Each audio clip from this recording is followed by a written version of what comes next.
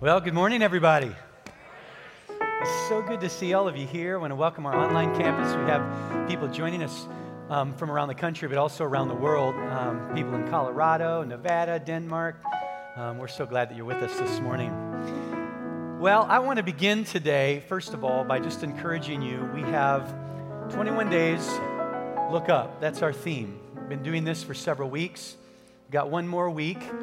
We've been in a time of fasting and prayer. Let me ask you a question. How many of you have been trying to make an effort to be involved in fasting and prayer over the last 21 days? Let me see your hand. Isn't that awesome? You can sense as people draw close to God, He responds. And our worship, our times together, there's just an increase of God's presence, His anointing. You can sense it, you can feel it. It almost makes you want to fast all year long. Kind of.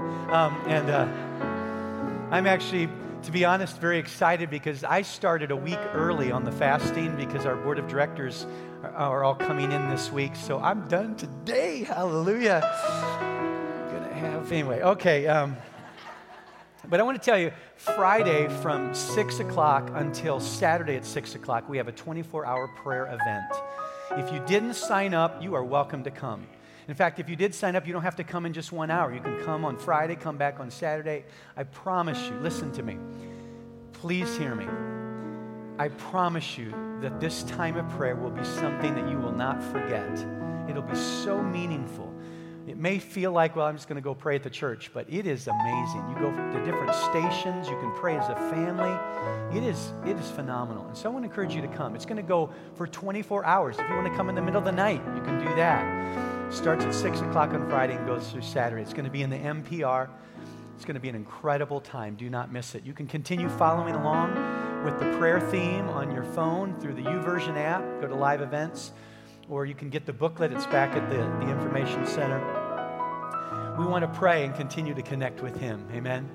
I sent out a tweet in a message on Facebook, and I copied something I'd seen another person say, and it was simply this: if you want to break a sin habit, you need to develop a prayer habit. Come on, amen? And so that's what we're doing. We're developing a discipline of prayer in our lives. And we're believing, just like Daniel, that there's going to come a moment. For him, it was 21 days, but there's going to become a moment of breakthrough, and that you're going to see the answer. You're going to see God speak to your heart. So I want you to grab your Bibles and turn with me to Colossians 3:2. And as you're going there, I want to break it up a little bit and tell a joke this morning. Is that okay? Now, I promised that I would tell this joke a few weeks ago and didn't get a chance to do it. And I know that we have a lot of people that come from a Catholic background. And so if you come from a Catholic background, you may appreciate this joke a little bit more. So here we go. Now, let me just say, remember, you're fasting and praying, so be nice with my joke. You can laugh even if it's half-heartedly. Even a half-hearted laugh will feel good. Okay, so here's what happened. The Pope, he flies into L.A., and when he lands in L.A., he's coming to get the car. There's a limousine waiting for him, and when he gets there, he kind of has this impulse, and he goes up to the limo driver, and he says, hey, you know what, I never get to drive. Can I drive?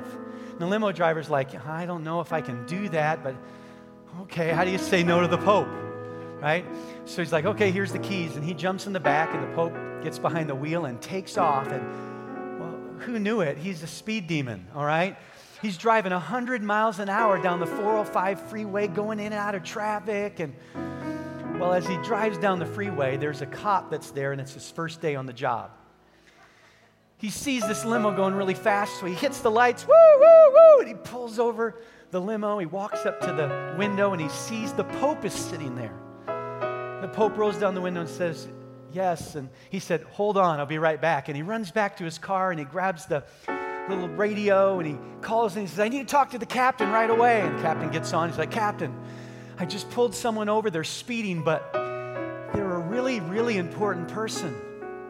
He's like, well, how important? Like maybe the mayor of L.A. important? He's like, more important than that.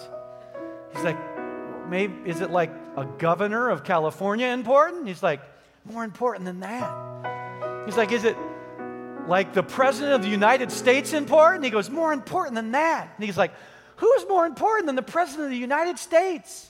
He goes, I don't know, but he's got the Pope as his limo driver. Not bad. Okay. You know what cracks me up is when I tell these jokes, a lot of you laugh and a lot of you sit there and go. I think I enjoy that part of it more than telling the joke. To see the disdain on your faces. It gives you an opportunity to extend grace. That's what we're doing. I want to invite you to stand to your feet. Those of you joining us online, I want to welcome you to do the same right there in your home, because we're going to honor the reading of God's Word. Our theme has been Look Up.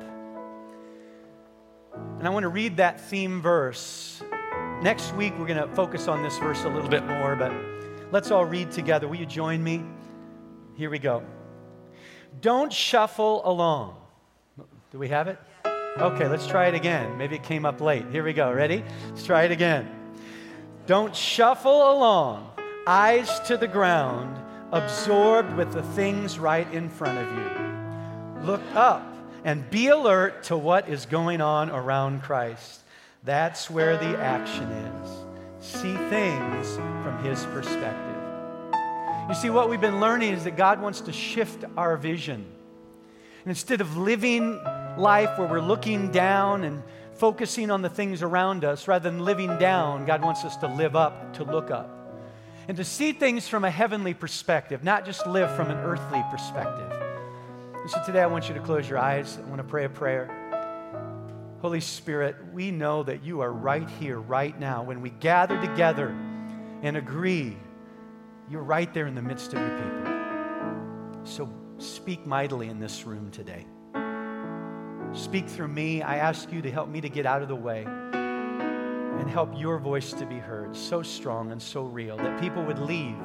God, I thank you for the testimony that I hear week after week from person after person. They said, I don't know what it is, Pastor, but it's like you read my email that week. You were talking directly to me. God, speak directly to the hearts of people in this room and in homes around the world.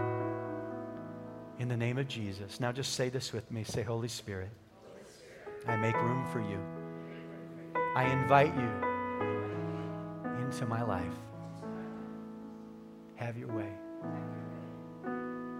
Speak to me. Now just in whatever way and however you can do this, just yield to Him for a moment. Just yield to His presence. Holy Spirit, you are here. We honor you. We give you all the glory. We give you all the praise. In the name of Jesus. If you love Jesus, will you say amen? You may be seated. We've been speaking for the last several weeks, and we've learned several principles. In week 1, here's what we learned. As we've looked at the book of Joshua, we learned that Joshua is a strategic book for us at this season. It took place in the Jewish New Year. It was the kind of the season of stepping out of the wilderness into the promised land. It was about new things that God wanted to do. This entire book is about grabbing a hold of the promises of God. And we're in a season as we leave 2014, moving into 2015, that we're in a season of transition. And I believe God wants us to step out of the things of the past, the brokenness of the past. God spoke to Joshua and He says, Moses, my servant, is dead. Arise and lead. And we learned in week 1, stand up and lead. God is calling you and I to arise and be leaders, to lead our homes, to lead our business, to lead in the church, to lead in the community. God has called us to stand up and lead. And we learned also that we need to step out, that it's in the stepping we start possessing, because the miracles flow out of our actions of faith. So stand up and lead, step out. And then we also learned last week that God wants us to gather up. And that part of being a leader, part of moving into our promise is that we realize we can't do it alone. I made the statement, you'll never do all God wants you to do if you try to do it alone. There's power in gathering together. And there's power in agreement. We learn that God wants us to gather together so that we can be a part of helping someone else in their journey. And we learned last week that together we're better, that we release the grace and favor of God. And so today I want to give you another theme and another idea. I'm going to give you the big point like I did the last few weeks, and I'm going to give you some subpoints. If you're all with me and you're ready, say amen. Amen. So the big idea today is, you ready? Write this down. It's this idea. God doesn't just want us to stand up, step out, and gather up. He wants us to clean up. Everybody say clean up. Clean up. Reminds me, as soon as I wrote that down on my notes when I was preparing my message, I flashed back to when my kids were little, and every morning I heard this song.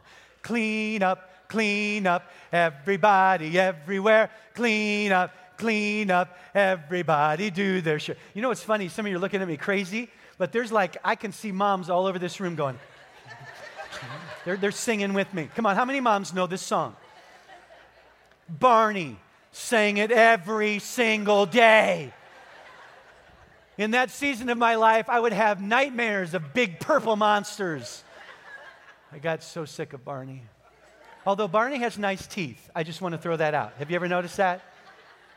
He had braces. They were whitened. They were perfect. If you look at him, Barney probably was a dentist before he was a children's person.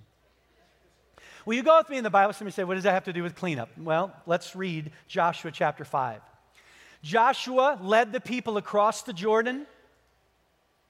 And once they got across the Jordan, something took place. He was instructed by God. Look at Joshua 5, verse 2. At that time, the Lord told Joshua, make flint knives and circumcise this second generation of Israelites. So Joshua made flint knives and circumcised the entire male population of Israel at Gibeath Haraloth. And I don't even think I pronounced that right, but it doesn't matter. Joshua had to circumcise them because all the men who were old enough to fight in battle when they left Egypt had died in the wilderness. Those who left Egypt had all been circumcised, but none of those born after the Exodus during the years in the wilderness had been circumcised. Now, as we read this passage and as we read this chapter, we're going to discover that God wants us, before we can step into our promised land, that we have to go through a process. We have to first awaken to the fact that we're called to lead and conquer. We have to step out in faith. We have to gather together. Remember the 12 stones, and there's something to be said for that story. But then the next part of the process before we step in to accessing or conquering what God has for us is now we have to clean up. There has to be a circumcision. Now, I want to give you the 3 points because as we talk about this circumcision process and we talk about cleaning up, it involves 3 things from this story. Here's the first point. Write this down. The first thing, you're watching online, will you write it down? Cleaning up involves purity. Cleaning up involves purity. After the purification process took place and everybody that was there that was a male were circumcised, here's what it says in verse 9. Joshua 5:9 says, Then the Lord said to Joshua, Today I have rolled away the shame of your slavery in Egypt. So that place has been called Gilgal from this day. The word Gilgal means to roll away. That's the Hebrew word, the meaning of Gilgal. So God said this. He said, today, as you're about to go to Jericho and conquer the land, as you've left the past and you're stepping into the new, and you've gone through this process of standing up, stepping out, and gathering up, and now cleaning up, this purification process, now I have rolled away the shame. I have rolled away the past. If you've accepted Jesus Christ as your Lord and Savior, here's what the Scripture says. All things are passed away and all things are become new. There is a purification process that we have to go through if we're going to clean up and step into and access all that God has for us. Y'all with me? Say amen. Now, let me just say, we're going to talk about circumcision today. And our junior high students have left, which I'm a little glad that they have, because circumcision can be something that people, especially that are young and immature, giggle about. What is circumcision? It happens to a male when they're born. And basically, without getting graphic, there is a cutting away of the foreskin. And the purpose of this cutting away is for medical reasons, that it's better hygiene and it protects the male from the potential of infection or disease. So there has to be a purification of some things that aren't necessarily important or necessary and needed so that you can be purified or cleaned and protected from things that could potentially contaminate you in the future. Y'all with me? So there has to be something cut off, cut away.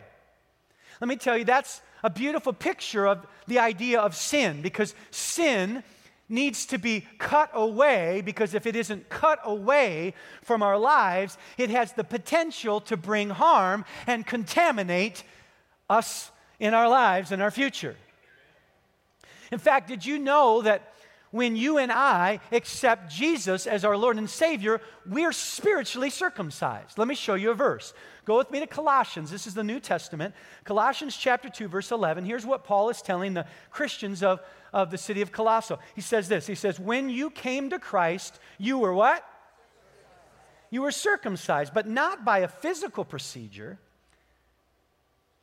Christ performed a spiritual circumcision, the cutting away of your sinful nature. Romans chapter 8 tells us this. It says that God gives us a circumcision of the heart. So here's what happens when you and I become a Christian. Let me say it this way. Circumcision, the procedure in the natural, is an immediate cutting away. It's immediate and it's conclusive and it's done. There's nothing left. It's gone.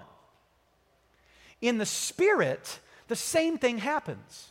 When you and I accept Jesus, every part of sin and the nature of sin, God is able in the spiritual realm, and here's why, because you are made up of not just body, physical, but you're made up of the soul, which is your mind, your will, and your emotions, and you're made up of the spirit, a spirit person. So you have a spirit being. So when you receive Jesus Christ, He circumcises you in the spiritual realm. In your spirit, man, He cuts away all the sin and the sin nature in your life, and here's why. So that it can't have the potential to destroy and harm you. But here's the thing, even though it's an immediate and conclusive process in the spiritual and the physical, we still live in the physical, and we have a soul. So what we have to do is we have to allow God to take us through a process, even though in the spiritual realm it's been done. We have to then continue that process of purification so it gets from the spirit into our flesh and our soul. Let me show you a beautiful scripture. Philippians chapter 2, verse 13. Here's what the scripture says. You've heard this before. Continue to, what's the next two words? What is it? So continue to work out your salvation. In other words, you've been saved when you receive Christ. You've been circumcised. It's done. It's complete.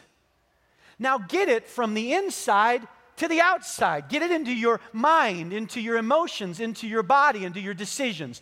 Let the complete work of God be worked out of the spirit into the flesh. Y'all with me? It says, work out your own salvation with fear and trembling, for it is God who works in you to will and to act in order to fulfill His good purpose.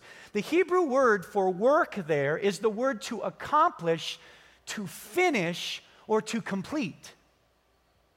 So what God's saying is this. God gives you a spiritual circumcision. He cuts out the sin. That's why if you die, how many know that we're still not perfect?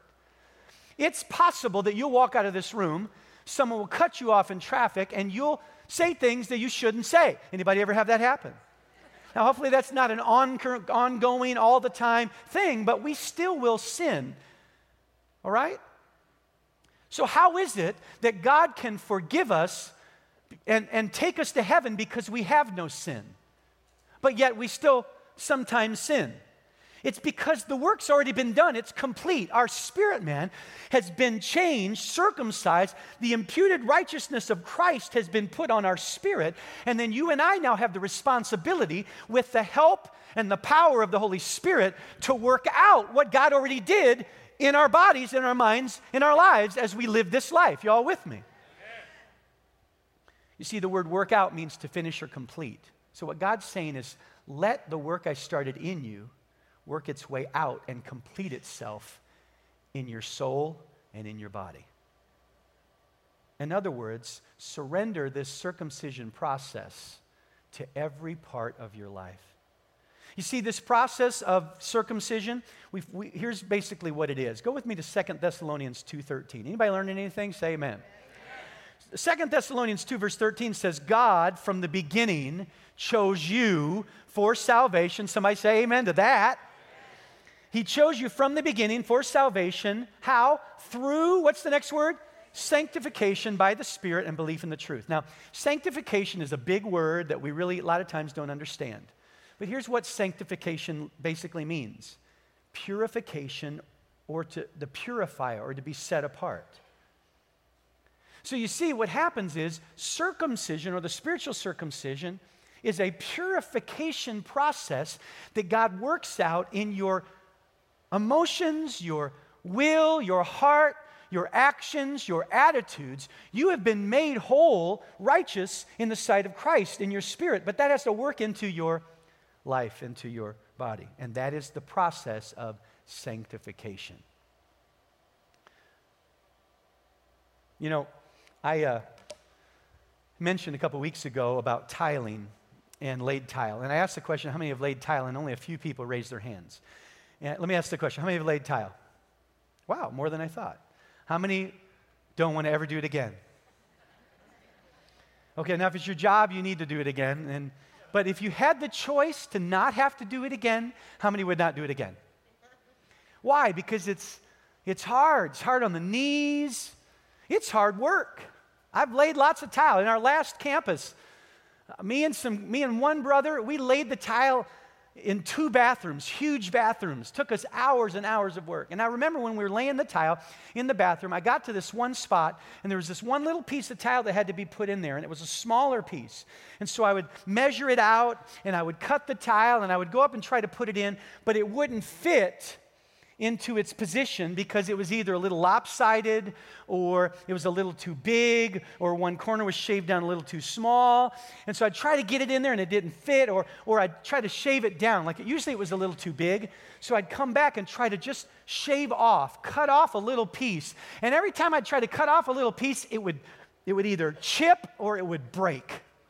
And I have to start from scratch and take a big piece of tile and cut it back down again. And there was this one part that just took, I don't even know how many times it took me. It was testing my sanctification.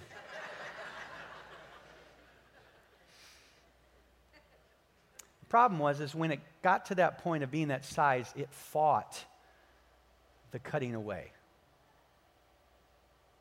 And the point I want to make to you today is you'll never step into all God has for you if you fight God's process of circumcision. And we do it, don't we? We fight it. When God starts to try to shave something out of our life, we always have a reason, a justification why we need to keep that little piece.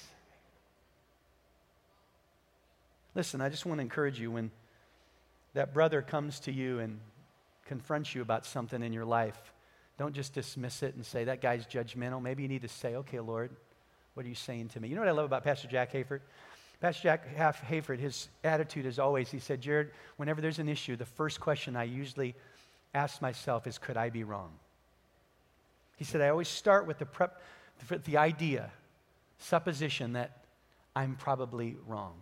In fact, it's funny because I said this maybe last week, but Joe Jakes was praying in a group with me this last week, and he made the statement in the middle of the prayer. He stopped and he said, you know, guys, I don't think I've ever had God tell me, you know, you're right.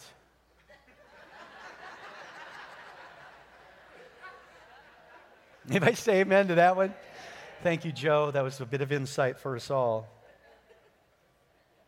In other words, what I want to encourage you with is cleaning up is about purity. It's about purifying your heart. And God wants to take you through a process where you begin to change the way you act and live. He wants to cut out the nature, the desire for sin, so that you and I can surrender to God's process. And here's why. Because He wants you to take Jericho. He wants you to conquer the promised land. Let's go on. Cleaning up is about purity. All right? Y'all with me? You got that one? Write this one down. Here's the second one. Those of you online, just joined us from Washington or North Carolina. Here's the second point. Write this down. This circumcision or cleaning up process is not only about purity, but secondly, cleaning up involves timing. Cleaning up involves timing. If you read through this passage, here's what you discover. Before we even see God speak to Joshua about circumcision and circumcising all of these men who had grown up in the wilderness, I want to read the first verse of the chapter because it's very insightful. If you read Joshua chapter 5, verse 1, look what it says.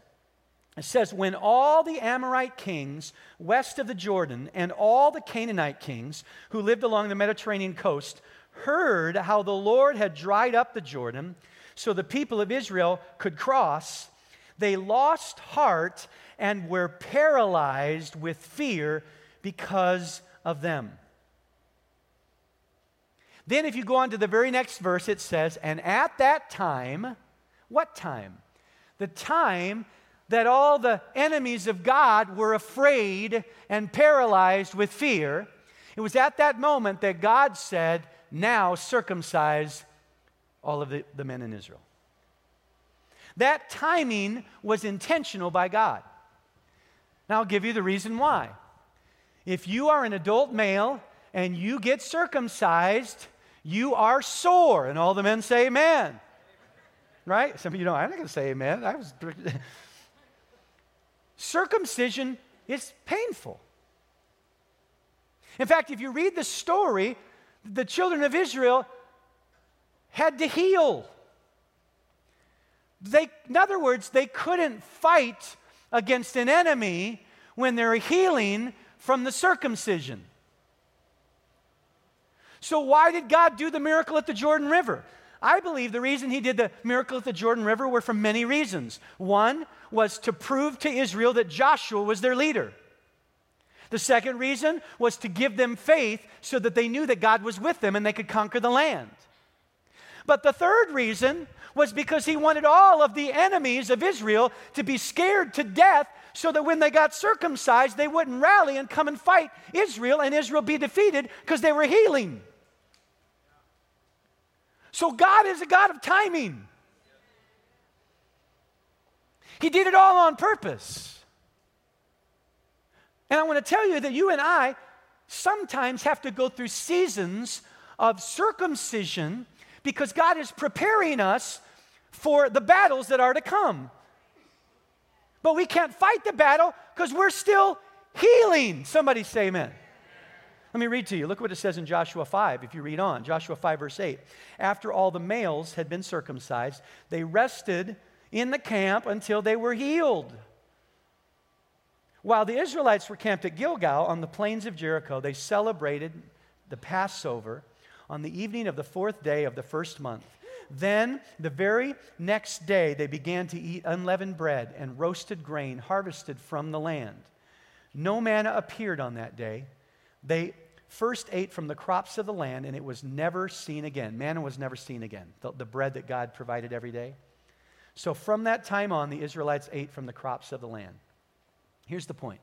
When you read that whole little part of the story, what we pass over and miss is that before the children of Israel, before these people could step in and conquer their promise, they had to, first of all, go through a season of purification, and they also had to eat the Passover and eat the food. In other words, I believe symbolically what it's saying is that many times there are people that get saved, and they have a calling or they have a passion in their life to do something for God. Or maybe they've been in church for years, and then they feel God stirring their heart to do something, to make a difference. And so what they do is they grab their sword and they run at Jericho and start hitting the walls of Jericho, and they get nowhere. And here's why. Because if you don't take time to go through a season of purification, and you don't take time to eat the word, the bread. What is the bread? Jesus said, I am the bread of life. If you're not trained in the word, if you're not equipped with the understanding and the foundation you need, you'll never conquer what is meant for you to conquer. You'll never step into your promise because you never went through the process. And as you read through the story, you can see it in the Bible. Look at Paul. Paul was saved. He had already been physically circumcised, but he needed to go through a season of spiritual circumcision. He received Christ, and he didn't jump into ministry. He went out into the wilderness for 3 years, and God began to equip him. He ate the manna. He took the Passover. He studied the bread of life. He learned the revelation. So he went through the season of purification spiritually, and he went through the season of equipping and training so that he could accomplish all. And there are people here, and here's what you're struggling with. People watching online. You're fighting, you keep hitting a wall, and you can't get to where you want to go. And the reason is because you haven't surrendered to the process of circumcision and preparation that God has for you. And you'll never step into all God has for you. I'll give you an example. My dad, as many of you know, are praying for him. He's now facing his fourth type of cancer that he's fighting. And he's doing pretty well, but his cancer is in his bones.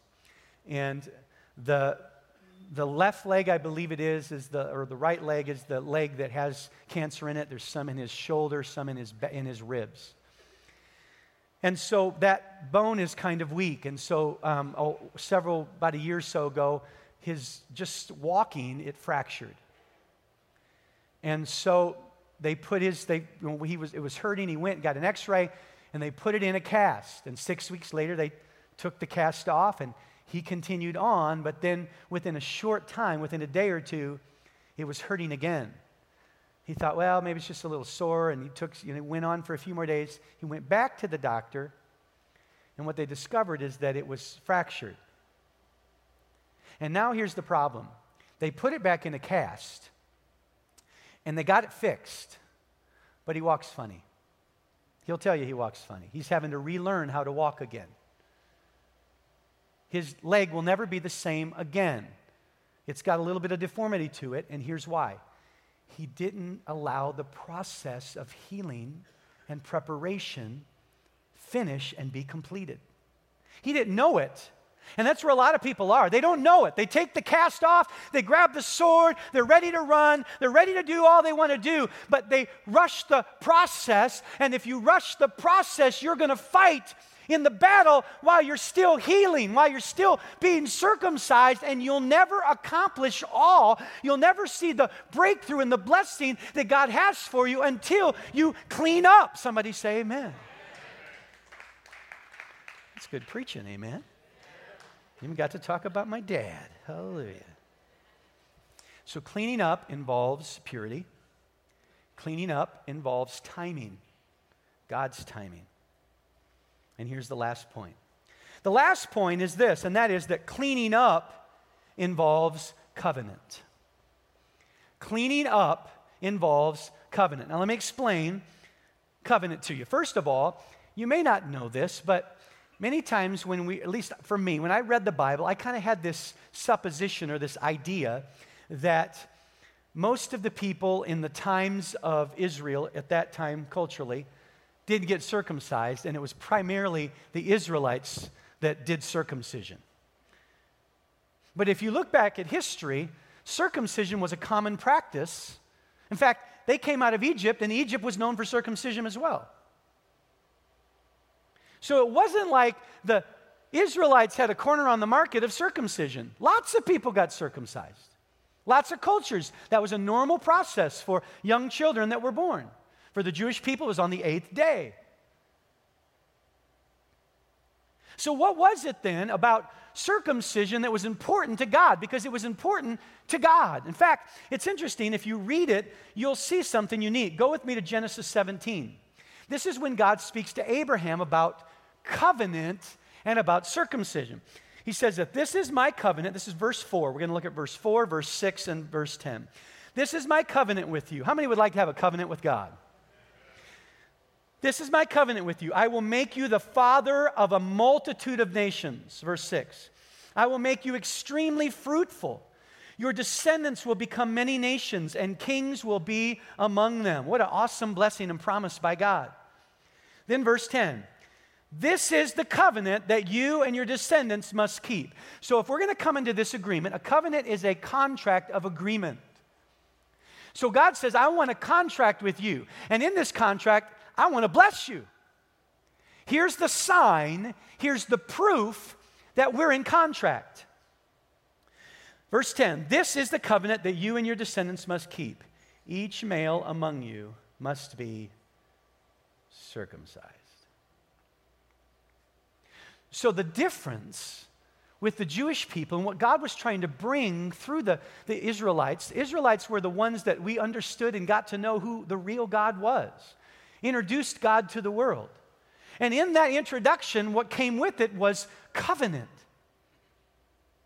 You see, the difference between circumcision with this culture and every other culture was that circumcision was a sign, it was an agreement, it was a process that you did to surrender, to sign your name in blood, literally, to the contract. And God signed the contract with you. Now, let me just say, it reminds me of back in the day when we lived in Modesto. We moved into our first house there, and it was a nice house, but on the one side it had this kind of big planter area, and it was filled with juniper bushes. And I don't like juniper bushes, because if you've ever touched them or fallen in them, they're itchy, and you afterwards you're scratching. Anybody know what I'm talking about, right? And so one day, my wife, Devette, she's like, Jared, you got to get rid of those juniper bushes. They're ugly. And so in my mind, I'm like, okay. And so I went out to do them. And I want to tell you, that was one of the hardest things I have ever done, because they have roots that are greasy. And they go all over everywhere. And you think you're getting one up, and then suddenly you start pulling, and it's coming up. And it was so hard. It took forever. And I finally got them out. Got them out, put them in the trash, went away to work the next day. And to my amazement, when I came back, there were no more juniper bushes. Now that ugly place was filled with beautiful flowers. My wife had gone and gotten flowers and planted them all in the planter, and it was beautiful. And instead of an eyesore, it was something that drew your attention. Let me stop and tell you that story, there's a little nugget inside of it, and it's simply this. Many times when you and I talk about or think about our relationship with God, and we think about the process of circumcision where God wants to cut some things off, all we can think about is what we're getting rid of. And all we can think about is what we don't need and what we don't want, and the process and how painful it is. And what we forget is that when God comes into covenant, what circumcision is about, it's not about just removing something, it's about bringing something back in its place that's even better. What God says is, I want covenant with you, and here's why. It's not just that I want to get rid of the things that are in your life, and it's not because I'm mean and I'm a horrible leader and a horrible God. It's because I'm protecting you from infection. I'm protecting you from things that could hurt you. But listen, I don't just want to take something out of your life that could hurt you. I want to bring something good in its place. I want to bring the flowers. I want to bring the promises. What did God say to Abraham? I want to bless you and multiply you. You know what's cool about God? When God makes a contract, here's what the Bible says. When he gives you his word, you see, a covenant is a word, it's an agreement, it's a contract. When God gives you his word, here's what he says about his word. My word will not return void. In other words, he said, I will not let my word go unfulfilled. In fact, I will watch over my word to make sure. If you read that, he says, my word won't return void, but I will watch over to make sure that it's fulfilled. God, when he looks at your life and he looks at the promises, he looks at the promised land that he has for you, when you surrender to the process of cleaning up and letting him tool and retool and change and cut things off and cut things away, here's what he does. He just starts looking at the contract even closer. Because when he looks at the contracts, he starts looking for the benefits and the promises and the things that he has for you, because he wants to bring the flowers into your journey. He wants to bring the promises into your journey, but you can't receive the promises if you don't join the covenant. And God said you can't join the covenant unless you clean up. Everybody say, oh me. Everybody say, amen. What I hold in my hand is the communion elements. But you know what I hold in my hand? It's the cup that Jesus passed out. And here's what this represents. Covenant. You know what Jesus said when he took communion with his disciples? As he took the cup, he said, when you drink from this cup, it represents a new covenant that God is making with you. I'll read to you what it says in Hebrews chapter 8, verse 6. It says this, but now Jesus, our high priest, has been given a ministry that is far superior to the old priesthood, for he is the one who mediates for us a far better, what? Do they have it? A far better what? Thank you for helping me. A far better covenant with God based on what? Better promises. The key to better promises, the key to the fulfillment of God's flowers and promises in your life is you've got to commit to covenant. And you can't commit to covenant without circumcision. You know, the way covenant was done in the Old Testament, you may not know this. I want the worship team to come.